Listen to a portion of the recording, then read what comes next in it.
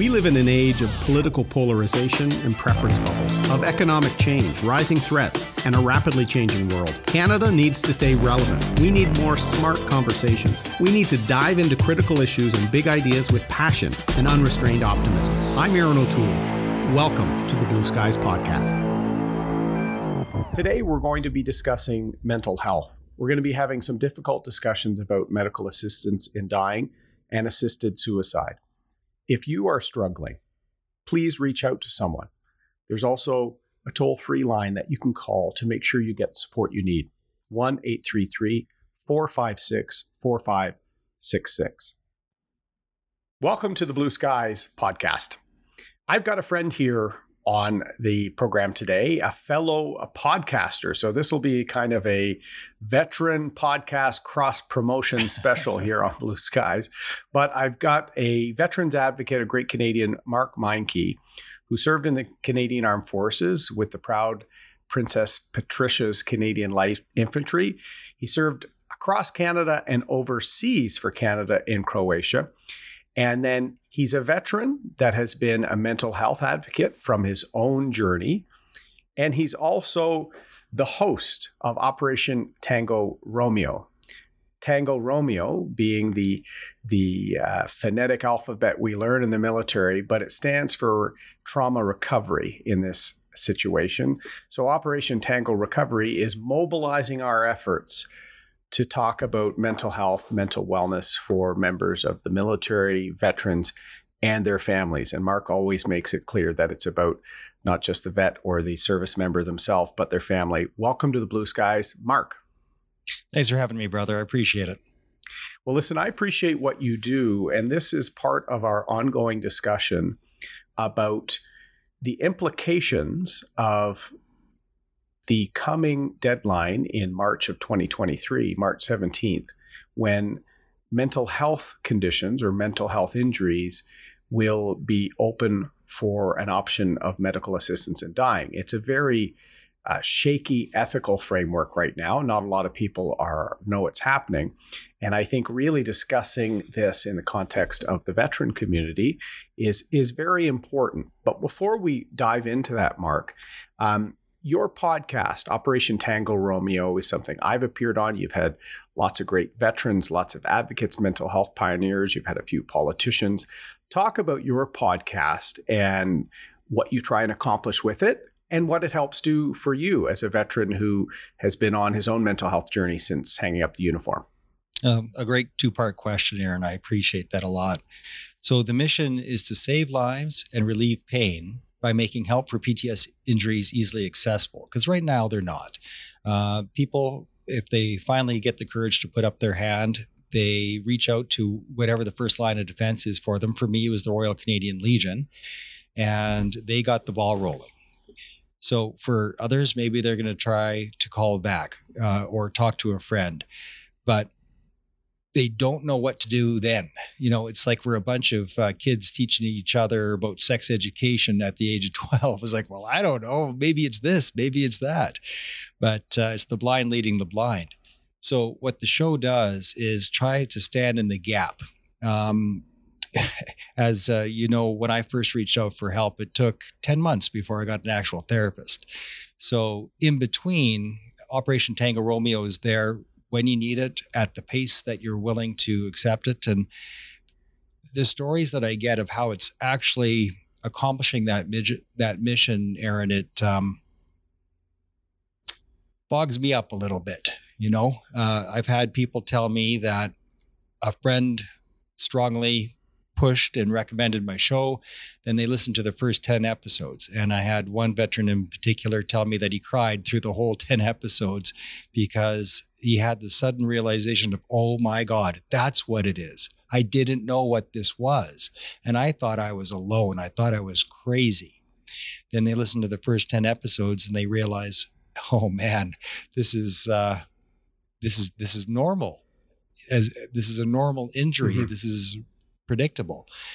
So making the journey as simple and as barrier-free as possible is what I do. And how I do that, other than providing peer support, because when you hear somebody that you can connect to, that is peer support, even through a podcast. But all that is offered at Veterans Affairs, at the OSI clinics, via Veterans Affairs, is one of two routes. Either you see a shrink that gives you some pills that might help you and they might kill you, or you do talk therapy, which has an efficacy rate between 12 and 16%. So better than nothing. And I still don't discourage anybody from going to the OSI clinic. Like, take the steps, walk the path, keep your feet moving, do something. But if 12 to 16% is just not what you're looking for, I'm standing in the gap.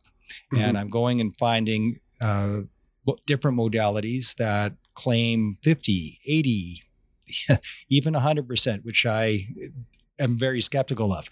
But these are the things that I'm finding and I'm bringing to the show. And of course, I'm using some of these modalities myself so that I can speak firsthand about them. Mm-hmm. And that's what the show does. And it's not mission accomplished. It'll never be accomplished, but it's working. The mission and vision is working. You're creating a community, and I've seen that from what you've done. And you're right. What I've found with veterans is often they need to know what the options are, because they're, unlike with physical injuries where loss of a limb or a serious physical injury generally has one, maybe two treatment options. With mental health, there could be a dozen, and the veteran is really not sure whether it's pharmacological, whether it's, as you said, the traditional therapy, talk therapy, whether it's a peer-related program, whole range of things. And you help bring together those options, let people talk about it, but let people relate. We're also going to be military guys that slip into acronyms all the time. So when you said OSI clinic, that means Operational Stress Injury Clinic. And those were only stood up by the Canadian Armed Forces in the 90s. And so we've been only in the last couple of decades even talking about mental injuries and mental health issues seriously. And your case, Mark, you went 23 years undiagnosed. So when you released, you had some struggles over a period of time. What finally made you pick up that 1,000-pound telephone? When did you finally reach out to help? Because that's over 2 decades. One of the challenges with PTSD is that although you are aware of your environment from a threat perspective, your self-awareness is the shits.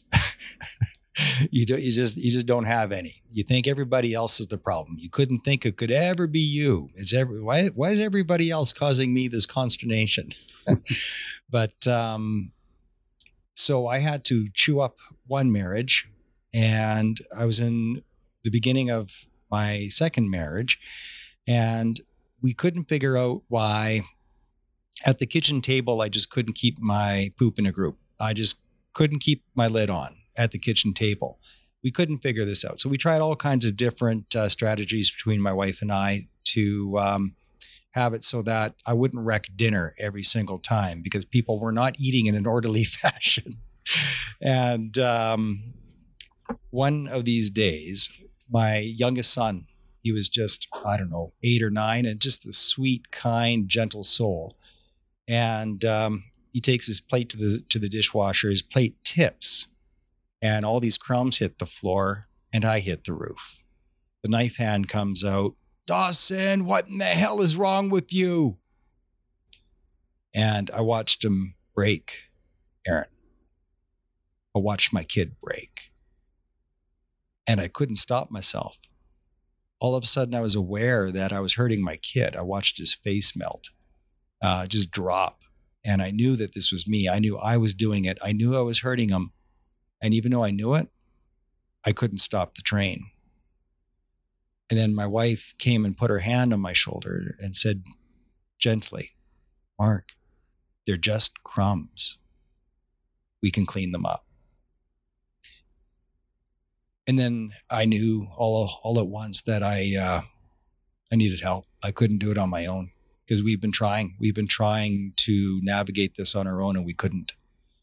So that was the night that I sucked it up like never before. And I reached out to, it was a Friday, so they were already closed, but I reached out to the Royal Canadian Legion and Northwest Command in Calgary. Monday morning, they were Johnny on the spot. As soon as they got back to work, they're like, holy shit, here's this call. They called me and it was bing, bang, boom. I got myself up there and they said, yeah, dude, this is PTSD. Like, it's classic. I'm like, well, I don't know about that. To be it, I was only a peacekeeper. This is a long time ago. I don't think it was my service.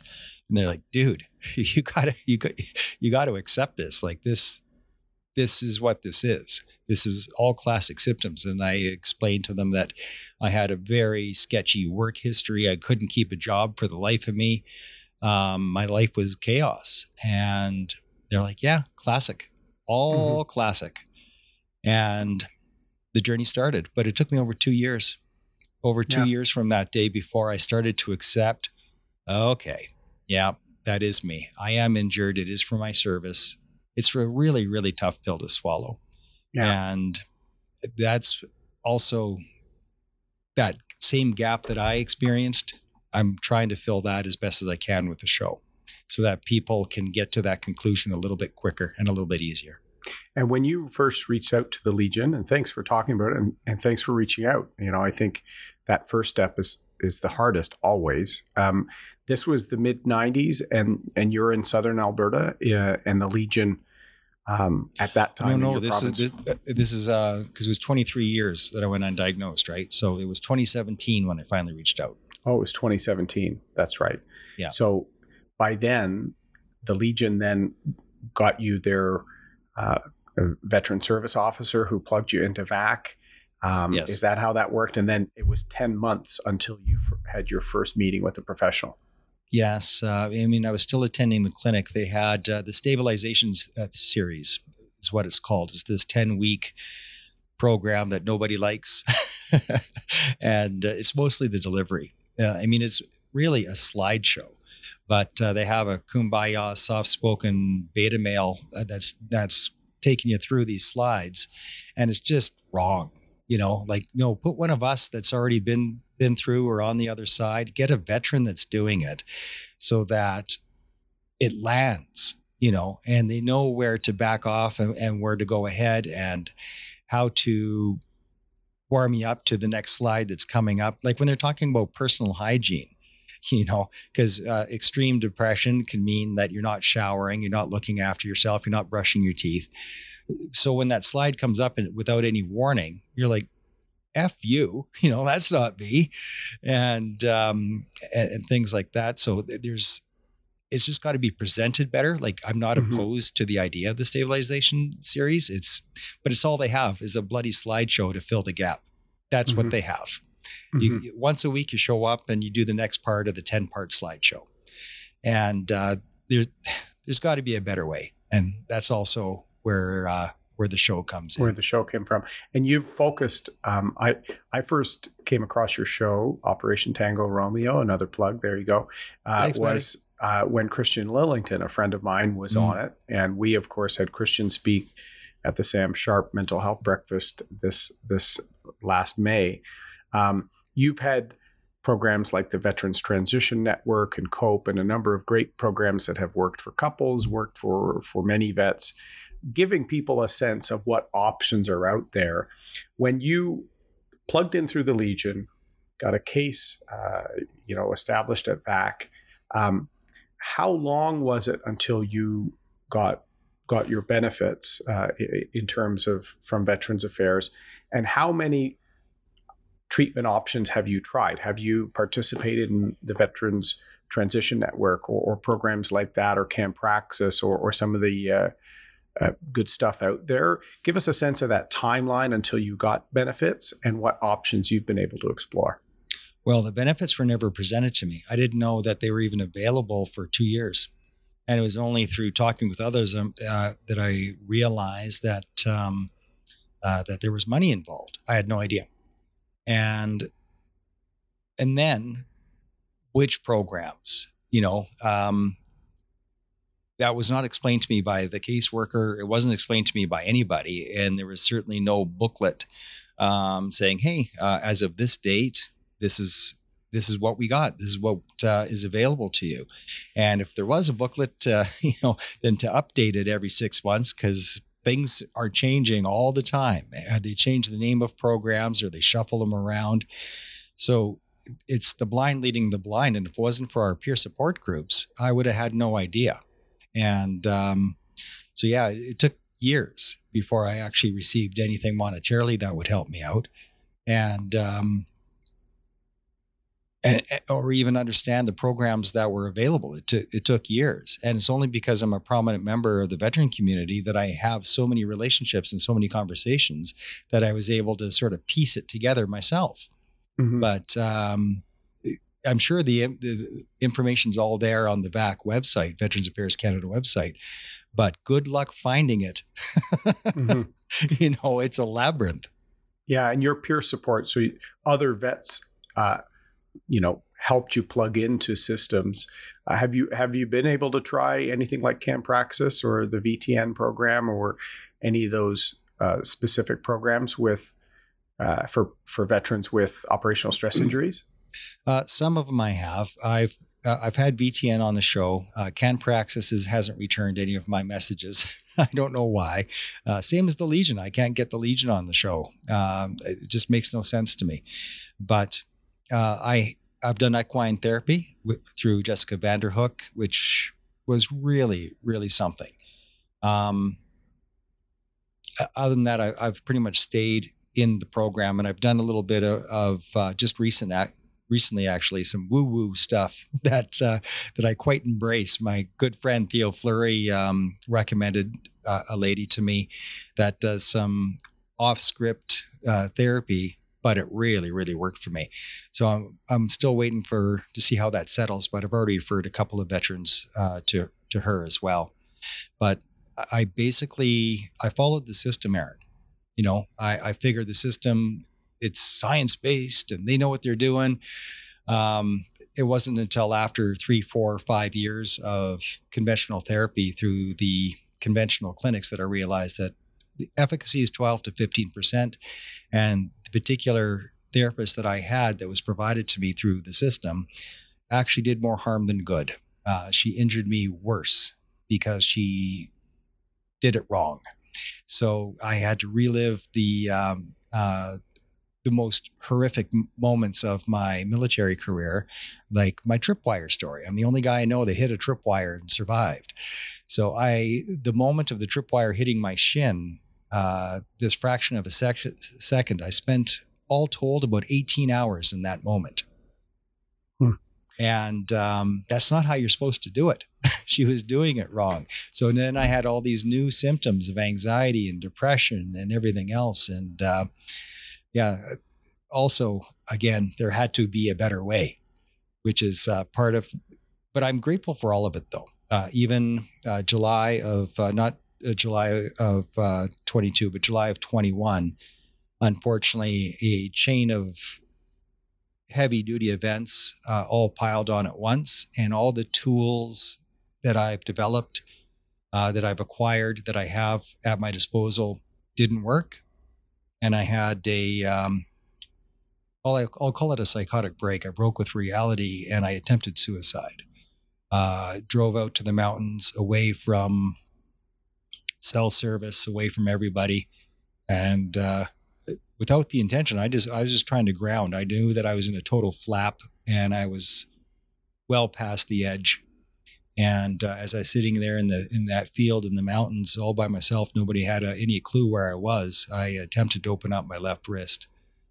And it wasn't until I was unable to do it.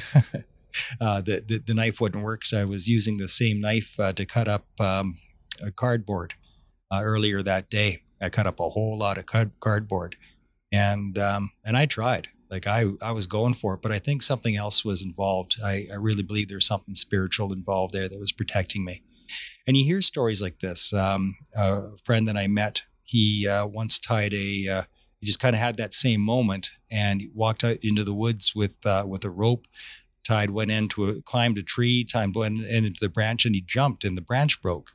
So I think that when attempts like that, his and mine, occur, I think that somewhere in the background, your brain is protecting you and is like, okay, you can go through the motions, but I'm not going to let you do it. So like, he doesn't think that like there's no conscious choice to choose a branch that would break. But I think his brain picked the branch that would break without realizing that's what he was doing. And I think that was the case with me. I think somehow there were protections in place that I wasn't aware of running in the background that kept me from actually opening that wrist. And it wasn't until a couple hours later that I realized what I'd actually just done, that it was an actual attempt. Well, thank goodness you're here to tell us about that and to help others and to give people options by exploring treatment programs and advancements on Operation Tango Romeo. And in many ways, speaking to Dr. Maher just before you on mental health, a lot of people, particularly veterans, need to find that purpose to get well. And purpose, which leads to hope, which leads to, joy and happiness in some cases. The podcast, helping other veterans, really has become part of your treatment, part of that purpose that allows you to give back to the wider community. So thank you for it. And thank you for being honest and raw here. I think if we don't have difficult conversations, they get tucked away and people lose hope or they can't relate. One of my mantras, and the reason that I shared that particular story, I didn't intend to, it just kind of fell into that, is one of the mantras that I live by is recover out loud. An example of that, Aaron, is my testimony in Ottawa about the MAID program. Because somebody saw that testimony in Ottawa, that person came forward to me and feeling just ill that they had been sitting on it for 9 months or a year. Well, a year at that point. Before we get into that, Mark, because I want to segue into that. So you're an expert podcaster. You're segueing before I even segue. But we've known each other a while now, and I've been on your podcast. But on October 24th, you appeared at the Veterans Affairs Committee in their examination of MAID and assisted dying in the veteran community, because a veteran had approached you telling you about their situation, where calling a Veterans Affairs assistance line with a mental health condition, they were asked to consider MAID by the person on the line. That's why you were called to Ottawa as part of this examination. Just tell us about that. And did that come to you because of your advocacy with the podcast? Yes, it was. He had reached out to me months prior just to sort of connect. But then out of the blue, I get this audio file. And I didn't listen to it right away. And then the next day, he's pushing me, hey, did you listen to that audio yet? I'm like, oh, okay, I'll make the time. And I couldn't believe what I heard.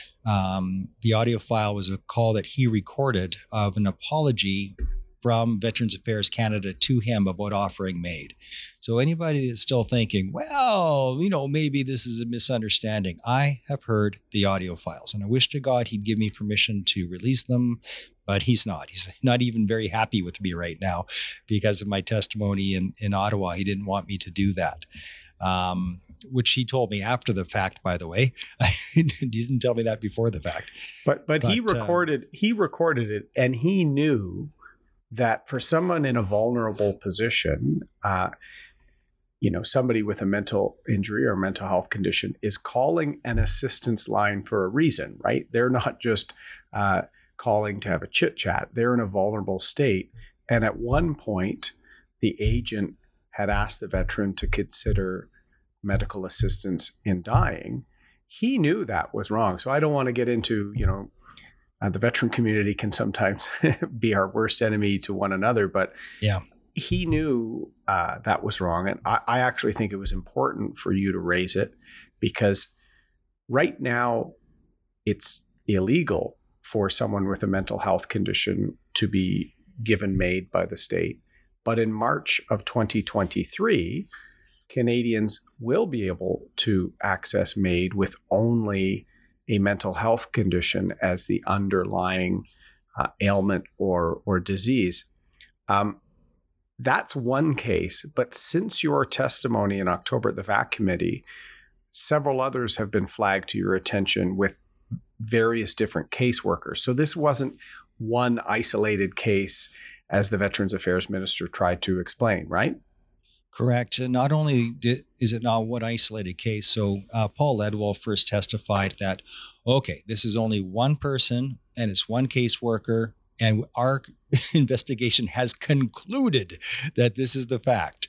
And when he was grilled on the wall, you haven't finished the investigation. How can you possibly have that conclusion when you're not done the investigation? Well, we have.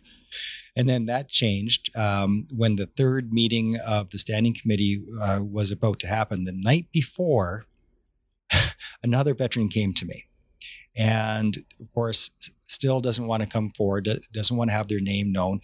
So I pitched the idea, why don't we just record this phone call we're having right now, and I'll publish it and I'll send it to all the appropriate parties. He's like, okay, damn it, let's do it. So we did. And he had a 10-minute testimony, basically, where I duplicated all the questions that I could recall off the top of my head that were asked of me at the committee. Then I sent it to various members of the committee and the press and let that cat out of the bag. Well, wouldn't you know it? Magically, after I did that, the minister, Lawrence Macaulay, gets out and goes, guess what, everybody? We found a few more cases. So now I think the count he put at 4 or 5, not including the fellow Bruce that came forward on my show. So you'll have to add one for Bruce. But, so we found some more. But it's only one person. Only one caseworker was doing this. So yes, it's happened multiple times to multiple veterans, but now it's only one caseworker. So they're still trying to minimize it. Well, I have, unfortunately, Aaron, I got somebody else that I'm working on right now that will provide proof it wasn't just one caseworker. Mm-hmm. So if there was, and I was hoping it was one rogue caseworker. I had my fingers and toes crossed for that one. That was just some lunatic. But that should go to jail, by the way, because like you said, that's a criminal act to counsel assisted suicide. But there's another one that I'm working on right now that hopefully I can get to bring forward that because of the details of this person's story, it is absolute proof that there are at least 2 caseworkers. And if there's 2, it's not much of a stretch that it was policy. Yeah. Well, and let me say that when you first alerted me to this and the first case came to light, I had a constituent who told us that when she was dealing with another government assistance line, this one related to Canadian Pension Plan disability, in a difficult conversation she had, given her medical condition, this chronic condition she has now, she told me that the agent had recommended MAID to her. And I know that sometimes caseworkers and these lines can get overwhelmed. I know it's hard, and you've seen it firsthand. Sometimes talking someone through a mental health episode. But the risk here is, with MAID being accessible to people with treatable mental health conditions, not being able to get access to treatment could lead the state to refer people to something rather than getting them the help they need. So I think we should not be bringing this in next March. I think we should have a pause, and we should really revisit MAID for those situations. What are your thoughts on the wider issue? Because even your case, like you came forward in 2017, as you said, it took you several years to access benefits, to access programs. You talked about your own difficult circumstance with your first therapist. And many of these mental health journeys have several steps forward, 1 or 2 back. Should we be in this environment where there's not enough treatment options for veterans with mental injuries, should we even have a MAID option? Because I think a lot of veterans will find that at their lowest point, they would be very vulnerable to someone recommending that. MAID should absolutely not be available for mental health issues. It should only be available for what it was originally designed, which is incurable pain or to speedy up a impending death. Yeah. So if you have a terminal illness and there's no way out of it and nobody can fix it, sure, why suffer? And if you have pain that nobody can treat, sure. Now for mental pain, the thing is, it is treatable, but it's access to these treatments that is the issue. So your idea, actually, when we spoke on my show of having a health passport, and then now Daniel Smith is pushing the same thing. I'm like, yeah, it's pretty simple. Who is the government to tell me what I should and should not try for my mental health?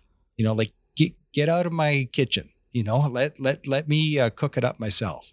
Just give me the credit card, and if it's health related, get out of my damned way, and give me a credit card that I can only use for health related things. Let's say I want to try the float tank, the isolation thing. I've always wanted to try it, but I never wanted to part with the $80.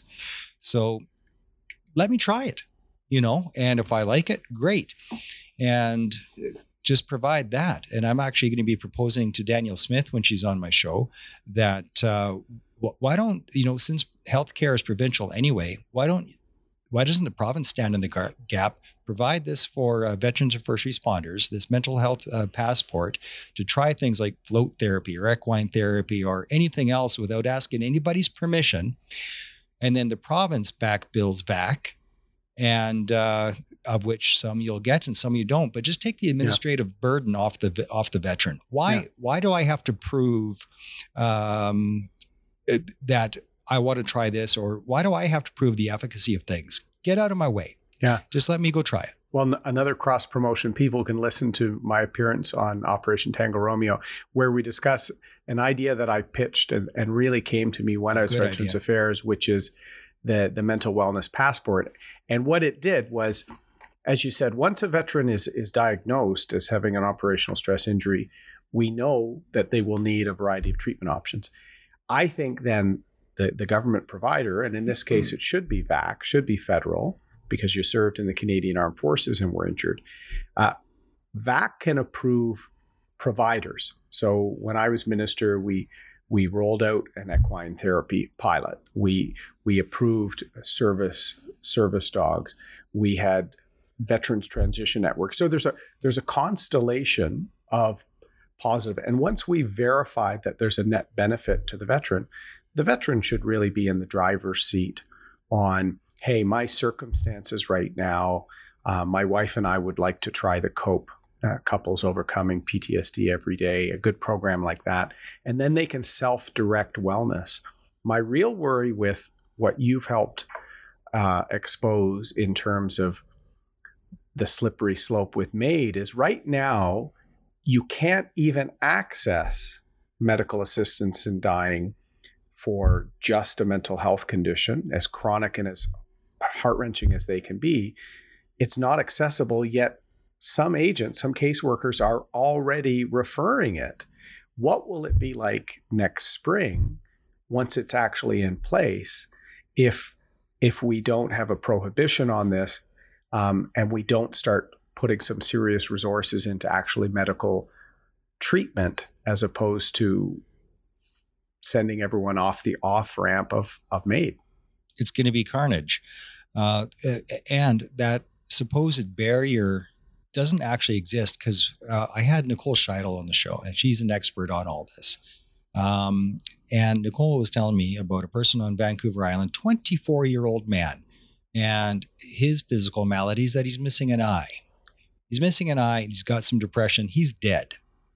MAID killed him on September 24th of this year because he's missing an eye and he's suffering from depression. Depression is a temporary situation. death is pretty damn permanent. Mm-hmm. So offering a permanent solution for a temporary situation is absolutely disgusting, and it has to end. So and it's predatory. Like, why not offer this guy help? But no, we'll just kill him. And they did. He's dead. He's dead because he's missing an eye and he's suffering from depression. And that's not right. Well, listen, even your own experience, shows right now supports are slow to access. There's wait lists. We don't have enough mental health professionals around the country. Our geography sometimes makes it hard for someone to get a mental health support or access a treatment program. What we should be doing is using what resources there are, what political time we can muster here in Ottawa to fill the gaps in terms of treatment, to get wait lists down, not to create an option that, as you said, is permanent for something that could be a treatable condition that would not be permanent. And I do remember from my time at Veterans Affairs when we were reforming and rolling out new supports for veterans with serious injuries, for caregivers. We were expanding and modernizing Veterans Affairs. About 90% of the complex cases managed by VAC are mental health injuries. Yeah. So the vast majority of our injured are injured with the invisible wounds of service. So if we suddenly create a situation where caseworkers, some hospitals or programs for the homeless, if they start referring these vulnerable Canadians into the MAID regime as opposed to, getting more supports, we're really failing our injured. And something as simple, Aaron, as like with the health passport, have that accessible to gym memberships. Like no veteran who's has a VAC claim should ever pay for a gym membership. It's the physiology of the endorphins and whatnot from lifting weights, but it's the community. PTSD is an injury of isolation. It's the isolation that causes the pain. Get somebody out of the damned house, which is why I don't know how many people died because of the COVID lockdowns, but I bet you it's a lot because of isolation, breaking of community, not having these groups. That's the pain, Aaron. Mm-hmm. That's the loneliness and that's the desperation. So get out of the damned house, pick a group. I'm an arm wrestler now. I'm a competitive arm wrestler. I get together at the club twice a week. And it's not just me as the injured veteran that benefits from it. Everybody that shows up at that club frickin' loves it because of that sense of camaraderie, that sense of connection and community. So, no veteran with an injury claim should ever pay for a gym membership because those gyms, it's just one more sense of community where you're supporting each other and it's positive and it's healthy. That's what the Legion should be doing is transforming themselves from a whole bunch of pubs where you're throwing gas on the fire of mental health. Say, hey, here's some booze because that works. Here's some cheap booze to help you with that alcoholism. How about turn them into health clubs? Turn them into nice community health clubs like YMCA. Well, listen, you did a couple of episodes on reforming the Legion, and I've pushed the Legion to reform. And the good thing is young Afghan veterans did stand up the mental health OSI subgroup of the Legion. And the Legion is modernizing, but I agree with you. We need to rise to meet the modern need. And historically, for centuries, going back with the rum ration and everything else, people dealt with trauma by just numbing it with alcohol, and addiction and reliance on substance is really just masking an underlying health condition. So listen, what you're doing, Mark, recover out loud, as you said, one of your maxims that you say on the podcast. I think you're helping bring this issue to public awareness because parliamentarians have a chance to fix this before March 17th, 2023. I think we've already seen that this slippery slope will lead caseworkers and people meant to help people with mental injuries and mental illness unfortunately will lead to more people being referred into a treatment option that is really not treatment. It is assisted suicide when we should be building up resources. Your advocacy helps give us time to fix this and to put more resources in to help. So keep doing what you're doing, and hope, purpose, and community is critical in the Yes, journey sir. to wellness to all veterans. So bravo, Zulu, for what you're doing. Keep raising these cases. Any final thoughts for Canadians that are just becoming kind of aware of this looming deadline in terms of MAID? To be courageous enough to share episodes like what you're listening to right now. Share this one, because by doing that, and people are hesitant to share my episode, even though it's in the top 5%, I just found out today, of all worldwide. People share mine more than 95% of other shows. So yay.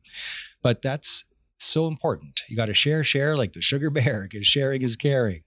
But every time you share, you are taking the stigma away, because the stigma is the biggest barrier to entry.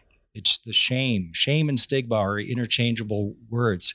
So help get rid of the shame. Help get rid of the stigma by sharing this episode today, and by tuning in to Operation Tango Romeo and sharing those episodes when they pop up. Every time you do it, you're saying it's okay to talk about mental health. It is okay. It is all right. There is no shame in this. And that's why I am as transparent as I am. And that's why I told you the story that I did today. Because if I don't, I'm doing the audience a disservice. And it's called lending courage. When you are strong enough to share your story, recover out loud and share your story, you are lending your courage to other people. And you're giving them the courage to share their story and to heal. Well said. You're lending courage by your discussion today. Recover out loud, reach out, talk to a buddy, send up the count. You're not alone. Mental health injury, mental health conditions are part of life. And so make sure you get the help and plug into the networks and communities that will offer that. That's what this conversation was meant to do. And I think it's done that.